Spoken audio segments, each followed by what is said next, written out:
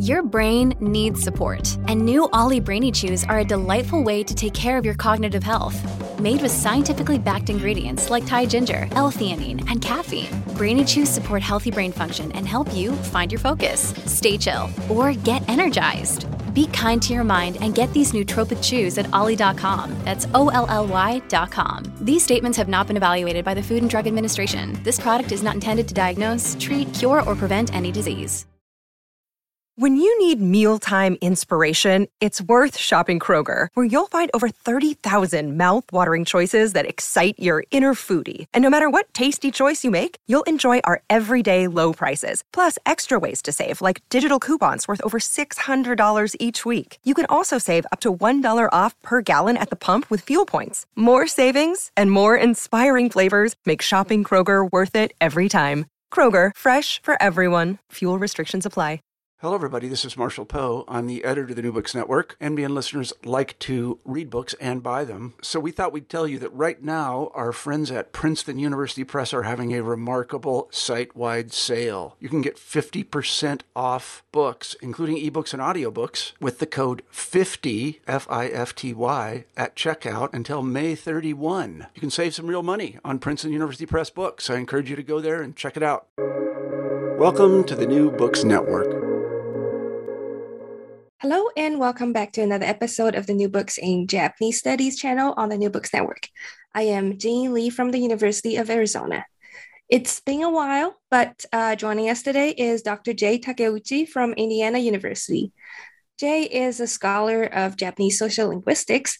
Her new book, Language, Ideologies, and Second Language Speaker Legitimacy, Native Speaker Bias in Japan, was published earlier this year by Multilingual Matters. In this book, Jay examines the dilemmas faced by second language speakers of Japanese as a result of social bias. Welcome, Jay. Thank you so much for joining us today. Thank you for having me. So can you tell us about yourself a bit first? What do you research and teach about? Yeah, so as you mentioned, I do research in Japanese sociolinguistics and also applied linguistics, sort of broadly defined.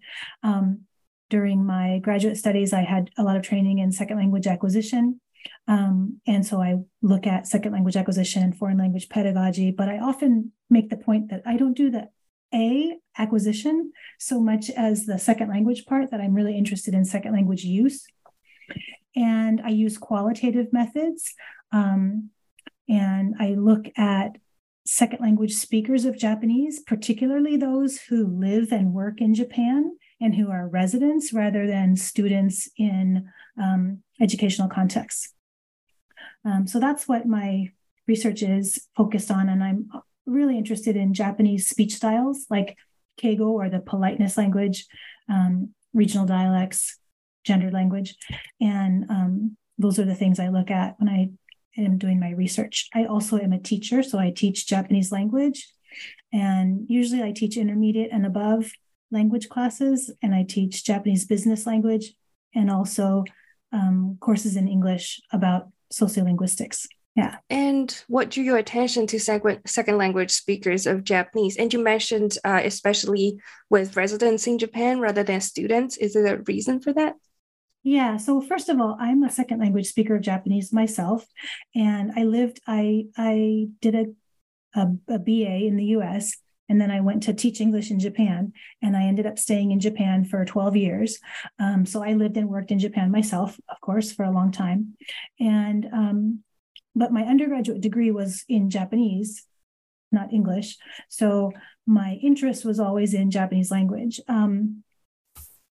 There's a lot of research, a lot of really good and important research that looks at language learners in classroom contexts. There's less research that looks at people who are out in the world living their daily lives in a second language.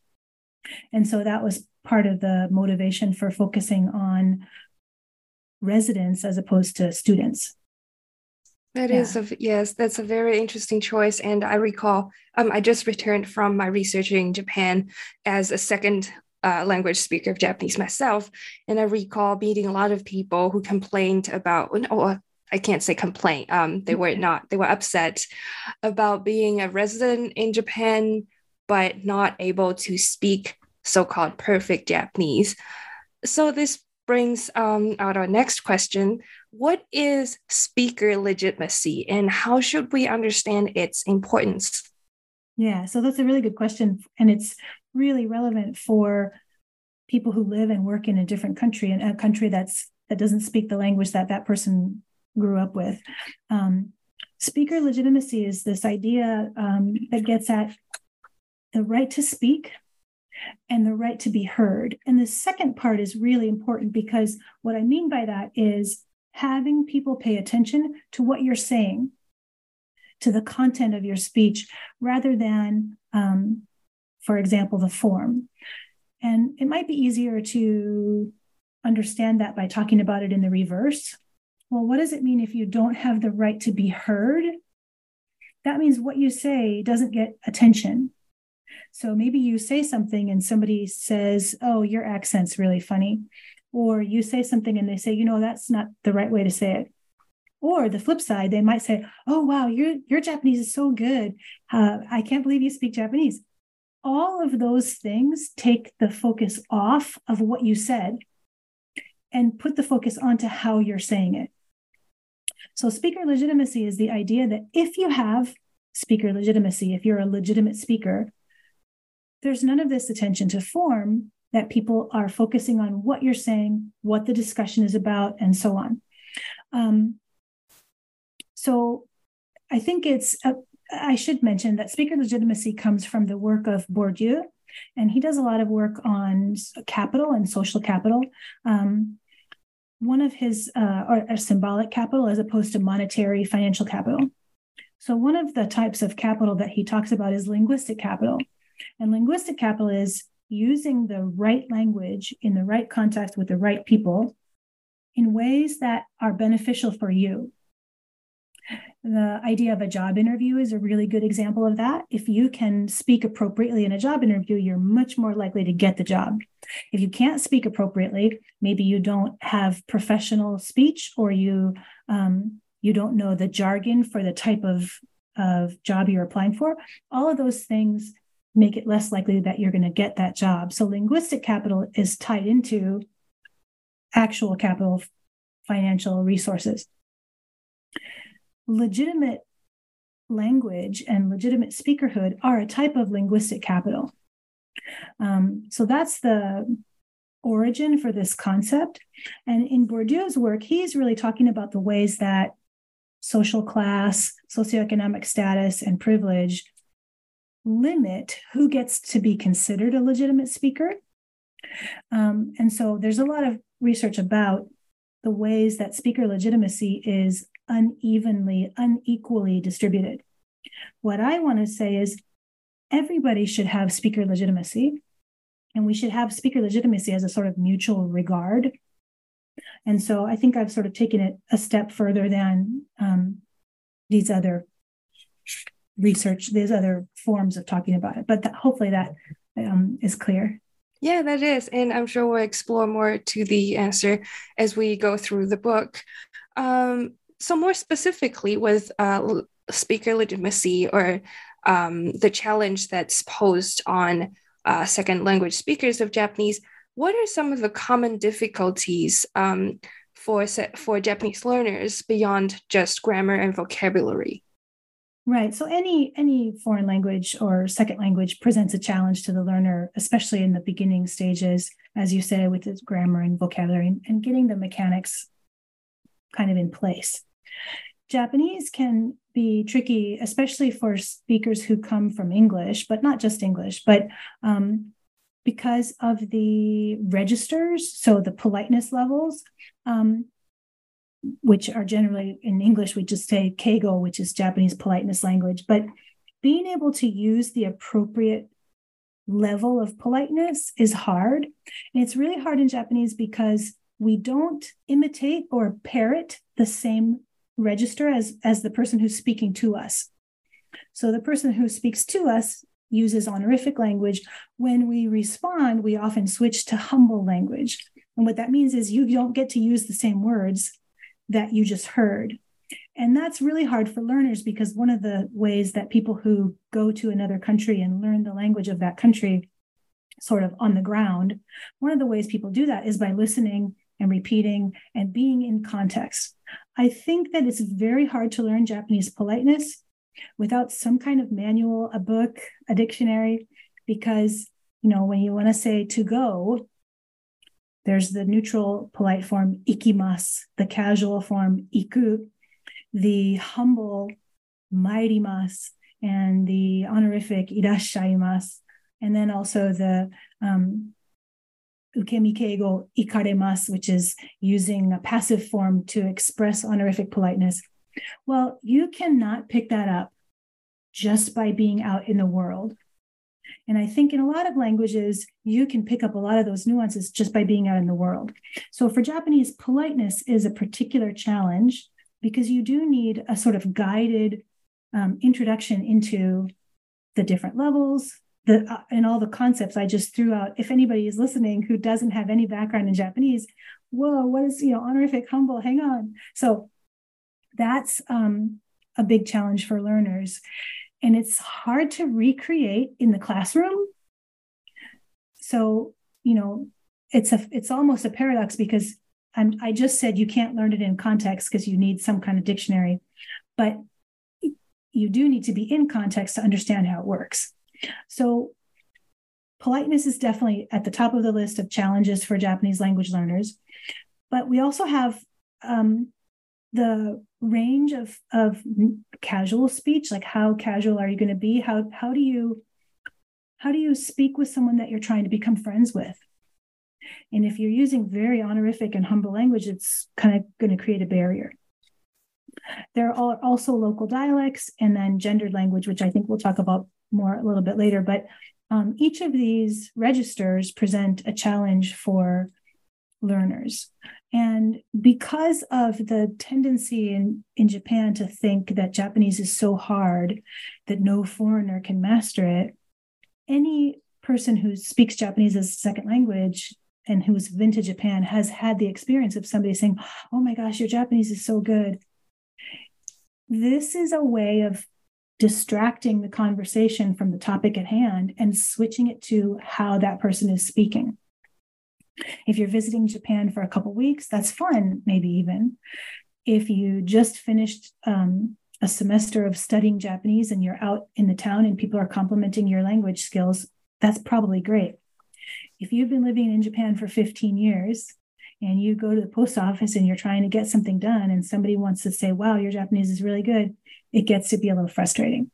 So those are, I think that's a good example of the intersection between language skills and speaker legitimacy. Indeed. And from my own very brief experience of teaching Japanese outside of Japan, I found it difficult to recreate the environment for my students to practice polite language because you don't want to create that kind of hierarchy in your classroom, but then you know that for the students, they're going to have to be in that situation where they use very, very polite language with professors from Japan or the bosses from Japan. So that was quite a dilemma, even for the teachers.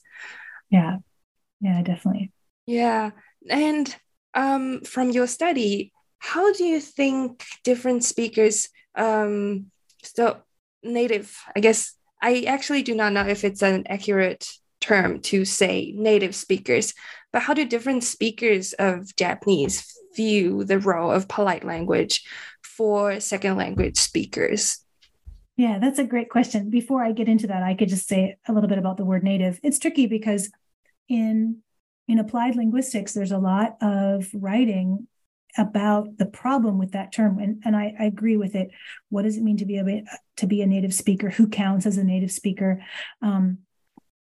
And we'll talk about this more because it comes up throughout the book, but I usually say L1 or first language speaker and L2 or second language speaker.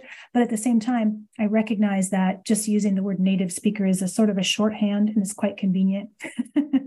So it's tricky to navigate those issues. But to the question about polite language, and it's helpful to talk about first language and second language speakers or native speakers and non-native speakers in terms of who grew up in Japan, who grew up attending Japanese language schools in Japan, who grew up in an English language environment.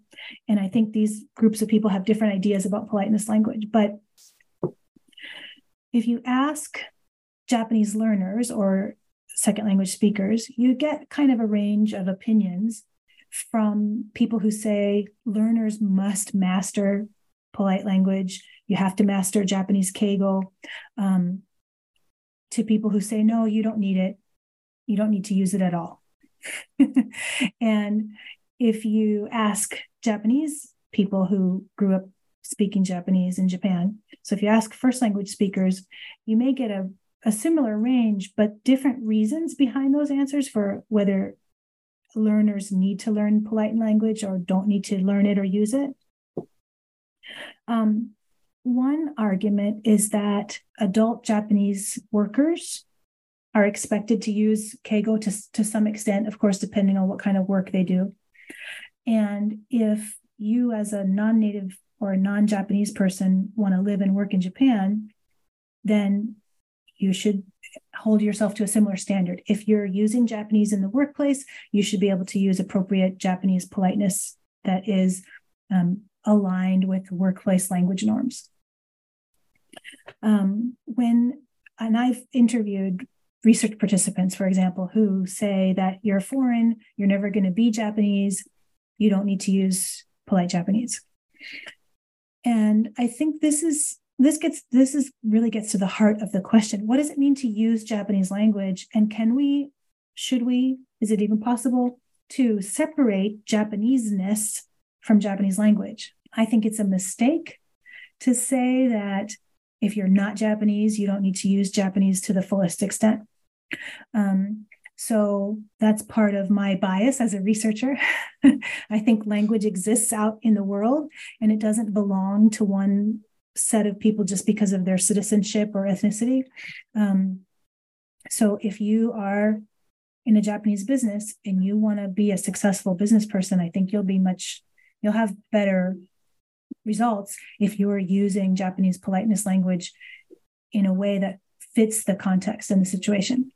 So for the Japanese research participants who speak Japanese as their first language, people would sometimes say, yeah, it's helpful if you work in Japan, you should speak Japanese politeness language. But a lot of people said, Japanese is so hard, foreigners don't need to master politeness language. I think a common reaction to that is that it's patronizing and it lowers the expectations for what a person can do. My concern working with research participants and interviewing them and asking about their experiences in the workplace and in their local communities, my concern is that if a second language speaker doesn't use Japanese politeness to some extent, maybe not to the fullest, but doesn't use it at all, it seems that they are more likely to be treated as a perpetual guest or an outsider. So I'm not sure if I've gotten far away from the original point of the question, but hopefully that gets us maybe into it a little bit. Yeah, absolutely. And from my own experience, knowing nothing about social linguistics, I see learners around me and their experiences learning polite language, using that in actual life. But the reaction, I guess, we would get from first language speakers of Japanese might, in my experience, sometimes it differs depending on our looks, depending on our age, depending on our gender. So there's so much complicated issue about... Yeah, and if I might just add, you mentioned identity and visible identity. So the tricky part here is if a person does not look Japanese, if they're Caucasian or African American, if they're visibly not Japanese and not Asian, there's maybe an expectation that they can't speak Japanese at all. If a person looks Asian, there's maybe an expectation that they can speak Japanese and that they know all the linguistic norms. Both of these assumptions put the person at a disadvantage. So this again ties into speaker legitimacy. Regardless of what you look like, you should have access to the full range of linguistic resources that a language offers you. And when first language Japanese speakers say, oh my gosh, I can't believe you're speaking Japanese. That's amazing. Or when they say, what's wrong with you? Why aren't you following these norms and your language is so rude? Both of those don't acknowledge what it is to be a language learner and to be on the process of learning a language and to be at a midway point on a language learning journey that maybe you're not finished with, right? So all of these details take away a focus on the individual speaker in front of you. And that's something I think that is just really hard to get beyond often. Indeed. And to add a more complicated layer to this problem, we also have gendered language, which is another very difficult part of learning Japanese. So you wrote in the book that although lately this actual use of gendered language in Japanese has been declining, but we still see in media that there are these ideologies about gendered language. We see it in movies, in anime. So can you tell us more about this point? Yeah. So first of all, for people who maybe aren't familiar with this, when we talk about gendered language in Japanese, we're not talking about grammatical gender like you see in French or languages that have an article and the word for table is either feminine or masculine. That's not what we're talking about. In Japanese, there are a set of, for example, pronouns and sentence final particles that are described as being feminine or masculine. So if you're female, the word for I, there's the neutral watashi, but atashi with an a sound at the beginning is said to be used by women. Boku and ore also mean I, but are said to be used by men. So those are pronouns, first person pronouns. We don't have a gendered first person pronoun in English. So that's one detail. There are also sentence final particles. We don't really have sentence final particles in English, although if you think about the Canadian A that comes at the end, like nice, I can't do Canadian, I don't want to imitate, but if you say nice day, well, we have tag questions in English. Nice day, isn't it? In Japanese, we do that isn't it part with a sentence final particle. Ne. Well, there are other sentence final particles that are said to be feminine or masculine. So wa is said to be feminine when it's used at the end of a sentence. Zo or ze is said to be masculine when it's used at the end of a sentence. These are normative descriptions, and it's very common for people to say, this is how men speak, this is how women speak. And if you watch TV dramas or read a novel or watch anime, you'll hear a very stereotypical representation of this masculine speech or feminine speech. So, and if you're learning Japanese as a learner, but you want to watch anime or you want to read, knowing those details is very important for two reasons. One, it's common in Japanese novels, for example, to not say who is speaking, but because of those markers of gender, you can tell, oh, this is the male character is speaking because they said boku, the word for I, that's masculine. So if you're learning Japanese and you don't know those details, you miss a lot of richness in literature and in anime in terms of the crafting of characters. So boku versus ore has a different character to it. So these gendered differences are, quote unquote, alive and well in Japanese media and literature and those kinds of products. The tricky part is it can give the false impression that this is, in fact, how people speak. And there's this normative take that if you don't, or this sense or fear, especially for learners, that if you don't use those markers correctly, then there's something wrong with you, or you'll give an inaccurate or inappropriate impression of yourself. The problem is that research on language use that looks at how actual people speak in actual situations finds that these normative depictions don't hold up in real use situations. There's a lot more variety. There are lots of ways of conveying femininity or masculinity without using these gendered linguistic markers. And so the idea that Japanese has women's language and men's language which is often shared in all kinds of writing and so on, that idea is not an accurate depiction of how real people speak in real world situations. But it's tricky when you see there's a textbook that has a unit on language use and register, and it says if you're a learner and you use your female but you use the masculine form, or you're male and you use the feminine form, it's going to be a problem. And Japanese people, this is what the textbook says, it's going to be a problem, and Japanese people will look at you funny or react funny. So those kinds of approaches to instruction reinforce these norms, which we know are not how normal, I shouldn't say normal, how people speak in real world situations, not in scripted speech, TV dialogues, etc. The other thing is that attention to diversity is increasing in Japan as well, and members of the LGBTQ community are using language in ways that align with their identities and maybe break so-called rules about how men or women are supposed to speak. So for learners, it's very important to learn about gendered language, but it's also very important for instructors to be careful about how they do that.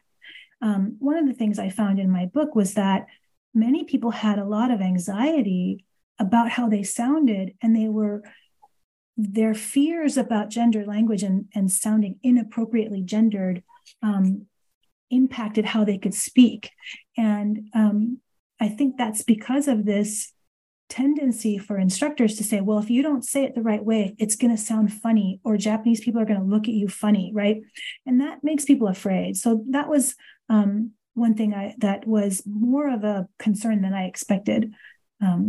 Yeah, that is a great point. And I would really look forward to seeing textbooks or teaching materials catching up with what the real life out there would be. Yeah, and it's not that difficult to do. So, for example, if you're teaching that textbook that I mentioned that specifically says don't do this, it's very easy to talk about that in class and then pull out some recent media clips of speakers who break those rules.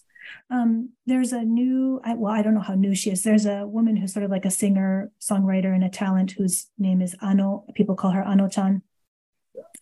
And she uses boku, which is the masculine first person pronoun. And you can get or she uses it in her songs as well as in when she appears on TV shows. You could pull a little clip from that and show, here's this person, and look at their language use. Does this line up with what we see in the textbook? Well, no, it doesn't. Well, let's talk about that. So it's not difficult if you take just one extra step. Indeed, that's a great point. Yeah. Now, the third main aspect you discuss in the book is the use of dialect by second language speakers. When learning Japanese outside of Japan, we're often taught the standard language, which is technically supposedly from the Tokyo area. But from your study, how do second language speakers think about Japanese dialects? And I'm more interested in how do native speakers think about second language speakers who use dialects? Yeah, so this is such a great question, and it's tightly connected to the book. But the participants in my book lived in a sort of a limited range of locations in Japan. For the dialect regions, I have Ehime, which is in Shikoku, and some speakers in the Kansai area. Then I have speakers in Chiba, Tokyo. And in the future, let me just say, before I get into some of the details, I'm hoping to do additional research in other areas to get a bigger range, because it's easy to talk about Japanese dialect in the singular and to kind of use that as a counterpart to standard Japanese. But actually, it's more correct to say Japanese dialects with an S, because there are a whole bunch of dialects across Japan. So having that as my preface, I want to say that the people that I interviewed shared a range of views, but I suspect if I went to a completely different region, especially maybe in the northern part of Japan or in the southern part of Kyushu, very far away from the places that I've gathered data, I think I would get views and comments that were quite different from the ones I've encountered so far. But having said that, the people who I interviewed who live in Ehime in particular tended to agree. Well, one, people tended to agree that it's important for Japanese learners who go to Ehime to know that dialect exists and to be ready to hear it and sort of learn it as you go, because you'll encounter it. Whether or not a non-native Japanese person, a non-native speaker of Japanese should use dialect, that question, there's a lot more variety in how people answer that question. Certainly, you're not going to go wrong if you speak standard Japanese, right? And I would never say, well, it's not important to learn standard Japanese. But it does help to understand what dialects are, what it means for a dialect form to be different from the standard form. And if you're at the intermediate level or above in Japanese, I think a little bit of that kind of preparatory knowledge actually goes a long way. So understanding how dialects vary in terms of linguistic forms helps you to be flexible so that when you encounter a new form, you can figure out, is it a new word that you don't know? Is it a word that you know, but in a dialect form, and so on? One of the things I think that helps for learners is to break down dialect differences into three patterns or categories. One is like a phonological category. The other would be morphological, and then lexical. And you can talk about phonological differences, morphological differences, and lexical differences. And if anybody's listening and they're like, what is phonology? What's morphology? Phono is the sound. So phonology is something that has to do with the sound. It could be pronunciation. It could be the accent, the up and down of speech. Morphology has to do with how words are put together. So you could think about that as grammar. And then lexical refers to words and units of meaning. So phonological dialectal differences is the vowel different. We have that in English. And of course, now that I said that out loud, I cannot think of an example. But, the pronunciation of the letter A, if you're speaking British English versus American English, Southern USA versus Northwestern, Northeastern, et cetera, you'll get a different vowel sound. Japanese dialects have the same types of differences. Shall I give an example? Yeah. So the area that I collected data, the word to use is tsukau in Japanese, and then the past tense, tsukatta, is the standard Japanese past tense, tsukau, tsukatta. In Ehime, the vowel in the middle of that word gets elongated, and so instead of saying tsukatta, it sounds like skota. So if you didn't know that was a possibility, it would sound like a different word to you. But if you are paying attention and you know that you could have this vowel lengthening or prosodic up-down accent change, then you can catch that and think, oh, this is the dialect of the region I'm in. And it doesn't take too long to start picking up those patterns if you're in one area, right? So that's an example of a phonological difference. Other examples are all the like pitch accents. Is it rising intonation or falling intonation? And again, those differ from one region to another. What I always think is more fun to talk about is the morphological differences, the way that verbs are conjugated, for example. So the word to listen, kiku, when you conjugate that into the present progressive tense, kite iru, that we call that the te form, right? Well, in the dialects of Ehime, instead of saying kiteru, we say kikioru, and you lose the te. So when we teach learners, we talk about learning present progressive, let's learn the te form, but you lose that te sound in Ehime. So kikioru is an example of this morphological difference. Once you recognize that, then you hear to do is yaru, yatteru is the standard form. Well, the present progressive of yaru, to do, is yarioru. And if you go back to kikioru, you start to hear the pattern. So if you know that that's a way that dialects can differ from the standard, it's easy to start finding the pattern. There's a whole lot of examples of lexical differences. I think those are the ones that are maybe a little bit more famous. Words that are used in the dialect that don't exist in the standard, or words that are used in standard and dialect but have a different connotation or a completely different meaning. So those are, that's just a very short introduction to the ways that dialects can differ from the standard. So to get back to your question, what do people think about these differences? If you live in a dialect using region, being able to understand those differences so you know what people are saying is very important. Whether or not people think that quote unquote foreigners should use dialect is a separate question. And this is where I think the region will impact how people answer that question. In Ehime, I found a lot of Japanese people who said they would love it if foreigners used the local dialect. They would think it was a sign that the person was interested in getting to know Ehime, or they would make them feel close to the person because they're using the local language. I wonder if the reason, I would say that's a very positive take. I wonder if the reason for that positive take has to do with the fact that Ehime dialect is not highly stigmatized and was not as stigmatized historically as some of the other dialects in Japan. So the northern regions, the Tohoku region, for example, is famous as having been very stigmatized for its dialect.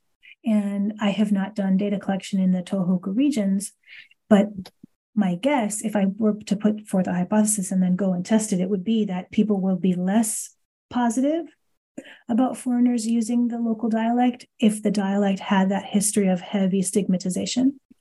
So hopefully that answers some of your question. Yes, definitely. Yeah. And if I could add a question, actually, I'm curious what you think about second language speakers using dialect without realizing they're using it. And I'm asking because, so the reason that made me pick up your book actually was, so I had more than 4 years of experience living in Kyushu, where I learned a lot of my Japanese there. So like you said, I didn't realize at the time that those would also be considered dialect. But then I went to Tokyo for the first time living there. And Tokyo people, well, people who grew up in Tokyo, commented on my Kyushu accent. And at first, some people asked me if I was from the countryside because my accent sounded different. But I didn't realize I was using Kyushu dialect. It was not intentional, but how do you think, how does that come into play when second language speakers don't even realize that there's the distinction between what they're supposed to be using and what they're actually picking up? Yeah, so there's two pieces to this. One is that, I mean, it's a really good example of learning a language in context. And it shows how we learn languages. We learn languages by speaking with other people, and we tend to pick up the linguistic details that other people use when they speak. So if there's a pitch accent difference or an accent or a vowel difference, the learner is going to be most likely to use what they hear in use around them. If there's a word that people use, but they only use it in that region, the learner who hears that word is going to use that word themselves. So first of all, I think that no one should feel bad for picking up the local dialect. That means their brain is working as intended, right? That's how we learn languages. But if you are going to be living in different places or moving around Japan, you don't want to feel like you're speaking in a way that surprises people, or you don't want to use a word that's going to confuse someone. So I didn't give an example of this, but I mentioned that for lexical dialectal differences, Sometimes it's a completely different word. That's fine because either the person knows it or they don't, but it doesn't cause problems. But other words might have a different connotation. A good example maybe is erai. Erai means great or high performing, or somebody's really good at something, or they've done a great job. In standard Japanese, that's what erai means. In the Western dialects, it often means to be tired or exhausted, and so or that something is like hard work. And so I think, and we might think about, well, maybe that's the connection, like erai as being really good at something. If something is hard work and you're good at it, you're exhausted at the end. We might talk about the connection, and I don't know if that's why that dialectal difference exists. But the point is, if you didn't know that that word has that connotation in dialect, but a different connotation in standard, you could get confused. So for learners, it helps to know if you're in a region that uses a dialect, there's going to be dialect phrases and expressions and grammatical conjugations that you'll learn that are specific to that region.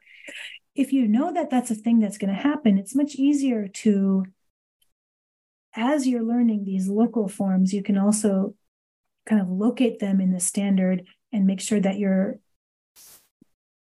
keeping in mind how those forms might differ in standard Japanese. If you live in Japan and you watch the TV news, you're going to be hearing standard Japanese. So again, if learners know that Japanese dialects exist and are quite common, then I think it makes it easier to sort of learn as you go. The accent question is very tricky because, especially for adult learners, learning and having an accent that's close to the first language accent is one of the more challenging tasks for language learners. So if you're in a dialect using region with a particular accent, it's very difficult to not learn that accent, or to learn that accent while understanding what the standard accent is, because adult learners that's just a big challenge for them. I think, though, maybe the best approach is to not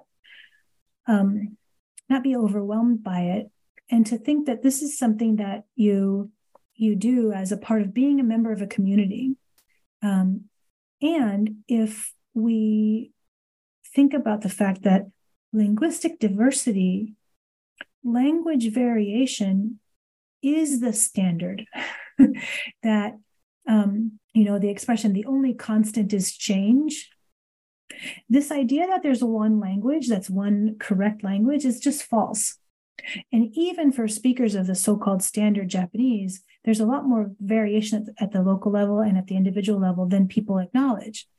So if there was more recognition of the fact that linguistic diversity is the most common feature of language, then having these differences of accent, for example, would be less, I think, troublesome for learners.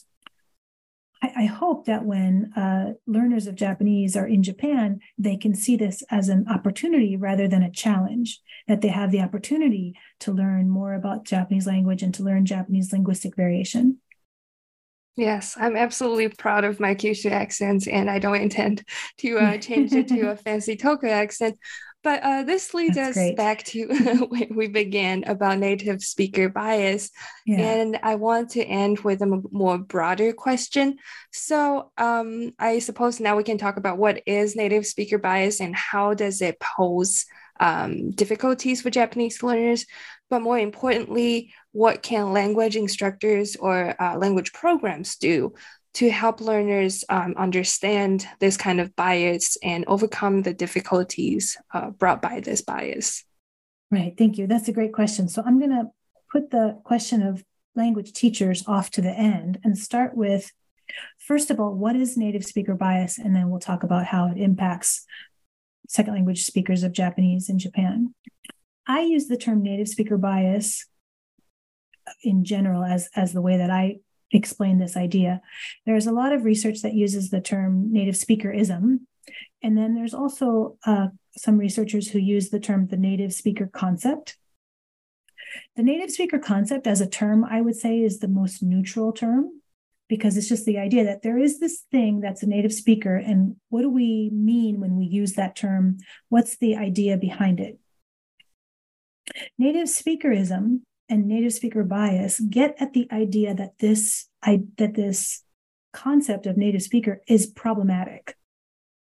So I think native speakerism and native speaker bias are closely aligned. I like to use the word native speaker bias because I find that the idea of the native speaker functions as a bias that impacts both native speakers and non-native speakers in a variety of ways. So what is native speaker bias? I think the starting point is that the idea of native speaker bias is a critique of the tendency to put native speakers at the center and to say that the native speaker is the standard for language use. The native speaker is the standard for language assessment. The problem with the idea of the native speaker is that it assumes that there's this existence of an ideal and idealized native speaker, that this native speaker has perfect language competence and they're this perfect speaker. But when we look at real people on the ground talking, there's so much diversity from one speaker to another. Even when you line up, 10 people who we would categorize as native speakers, they don't speak the same. They don't have the same set of linguistic repertoire. And if you grabbed 10 people all from Tokyo, you'd still have 10 different ways of speaking. But if you grab 10 people from 10 different locales across Japan, if you grab 10 different people from 10 different occupations, 10 different people of 10 different ages, genders, etc. So when you start talking about that, well, what do we mean when we say native speaker? Which native speaker? How can the native speaker function as a standard for language use when we can't even pull together 10 people who have the exact same set of linguistic competence and ways of speaking? So that's part of the reason why the term native speaker is problematic. Another reason why the term native speaker is problematic is because at the heart of this idea of native speaker is a view of language as homogeneous, fixed, not changing, static. But as I was saying earlier, the only constant is change. The only constant about language is that they change. There's language variation and linguistic diversity at all levels and across all speakers. So the idea of native speaker is that there's this one speaker who speaks this one language, but in reality, neither of those things exist. Another problem with this idea of native speaker is that it suggests that there's a correct way to speak and an incorrect way to speak, an appropriate way to speak and an inappropriate way to speak. That becomes quite prescriptive. And so the bias is that if you're not a native speaker and then what you're saying isn't correct or appropriate, that's somehow bad or less than. There's a famous expression in second language acquisition that's the deficient communicator. And so when the native speaker is posited as this ideal speaker, the non-native speaker is the deficient communicator. And that comes from the work of Firth and Wagner, which is now 20 plus years old, but still a problem for speakers on the ground.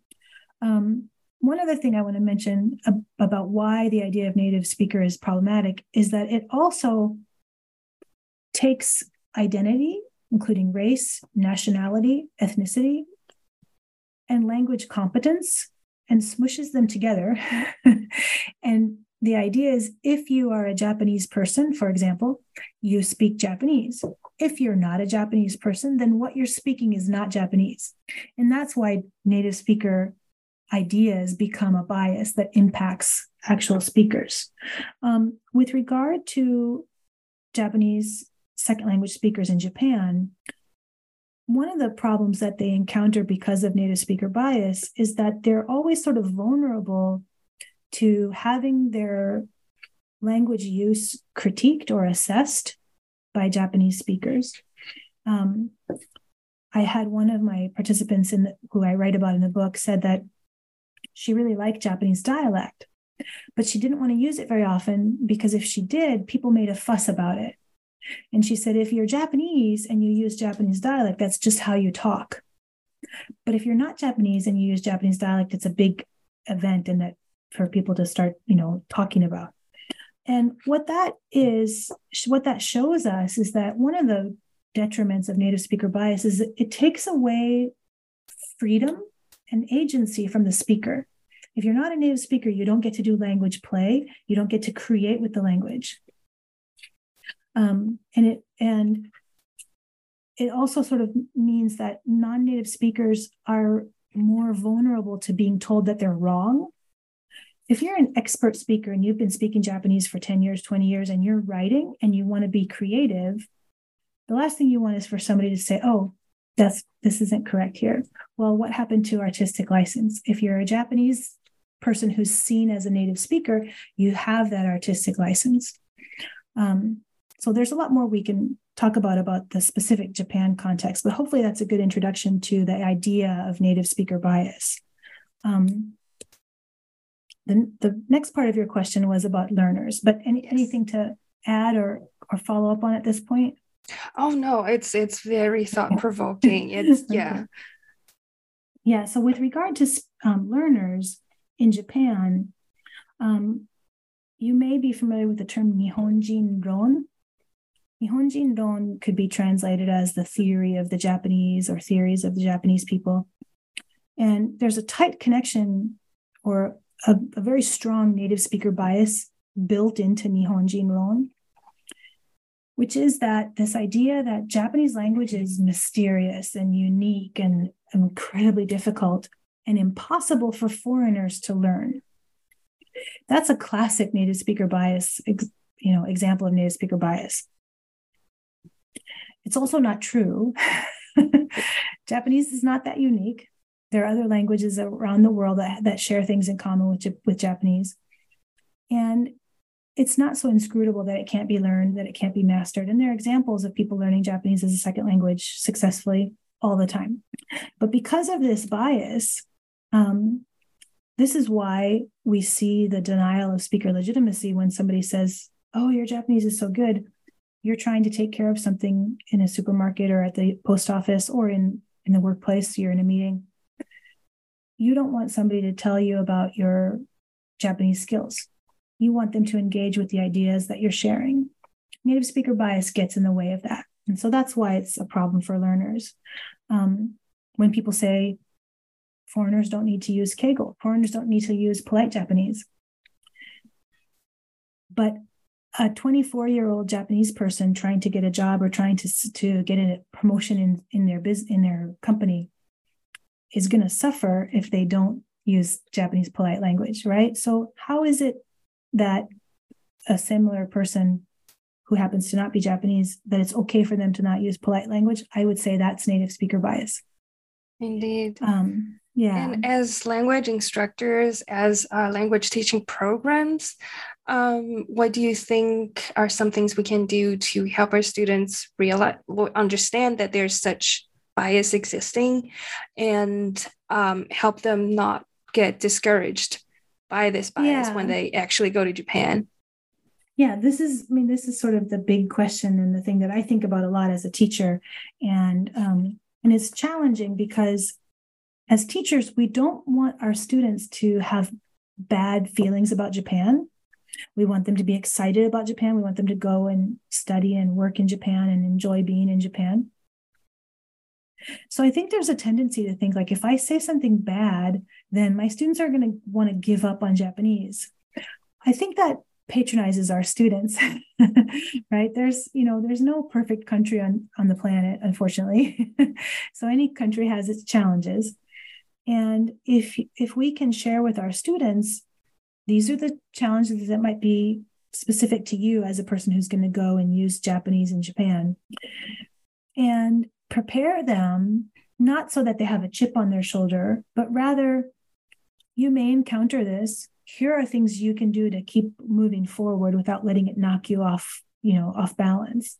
But I think separate from that, it's also very important that teachers see and value the speaker legitimacy in their students. So certainly if you're introducing a grammar point, if you're doing, focus on form or practicing the past tense, there's a correct and an incorrect answer. But that's not all we do in language classes. And even at the very beginning level, give students a chance where they're expressing themselves and what they say is valued for the content that it carries. By doing that in the language class, students will see themselves as Japanese users, not just as Japanese learners. And I think we can't go to Japan and talk to every speaker in the country and say, don't do native speaker bias. It's not, there's too many people, right? It's not going to happen. But we can prepare our students to expect to be language users by valuing our students. Then when our students get to Japan, I think they'll be more able to withstand sort of unpleasant interactions that they might have, and to go through them with a smile rather than wanting to give up and go home. And that's sort of, we hear the word grassroots a lot. In a way, I mean, that's the grassroots approach to reducing native speaker bias. Any non-native speaker of Japanese who goes to Japan has a chance to make themselves heard. And we will encounter, resistance. There will be times when somebody's not paying attention to what you're saying, treating you as an outsider. But I have faith that that's not really how people want to interact with each other anyway. So the people that I have the most likelihood of changing are my students, because that's who I interact with the most. So I feel it's, that's the entry point for me, is to make sure that students have confidence in themselves, know that they have the right to use Japanese, that they can be a speaker of Japanese without being a Japanese person, and that that's a perfectly fine way to be in the world. Yeah. Yeah, that's a really great thing to hear. Thank you for saying that. And thank you for your time with us today on this channel. Yeah, thank you so much. I have to add, it's one of the most interesting social linguistics books I've read. Wow, thank you. That's great to hear. Yes. And I hope our listeners would want to learn more about language and linguistics after hearing this episode. Make sure to check out this new book, Language, Ideologies, and Second Language Speaker Legitimacy, Native Speaker Bias in Japan by Dr. J. Takeuchi. This book is currently available in hardback and ebook. This is Jenny Lee from New Books in Japanese Studies. Stay tuned for our next episode.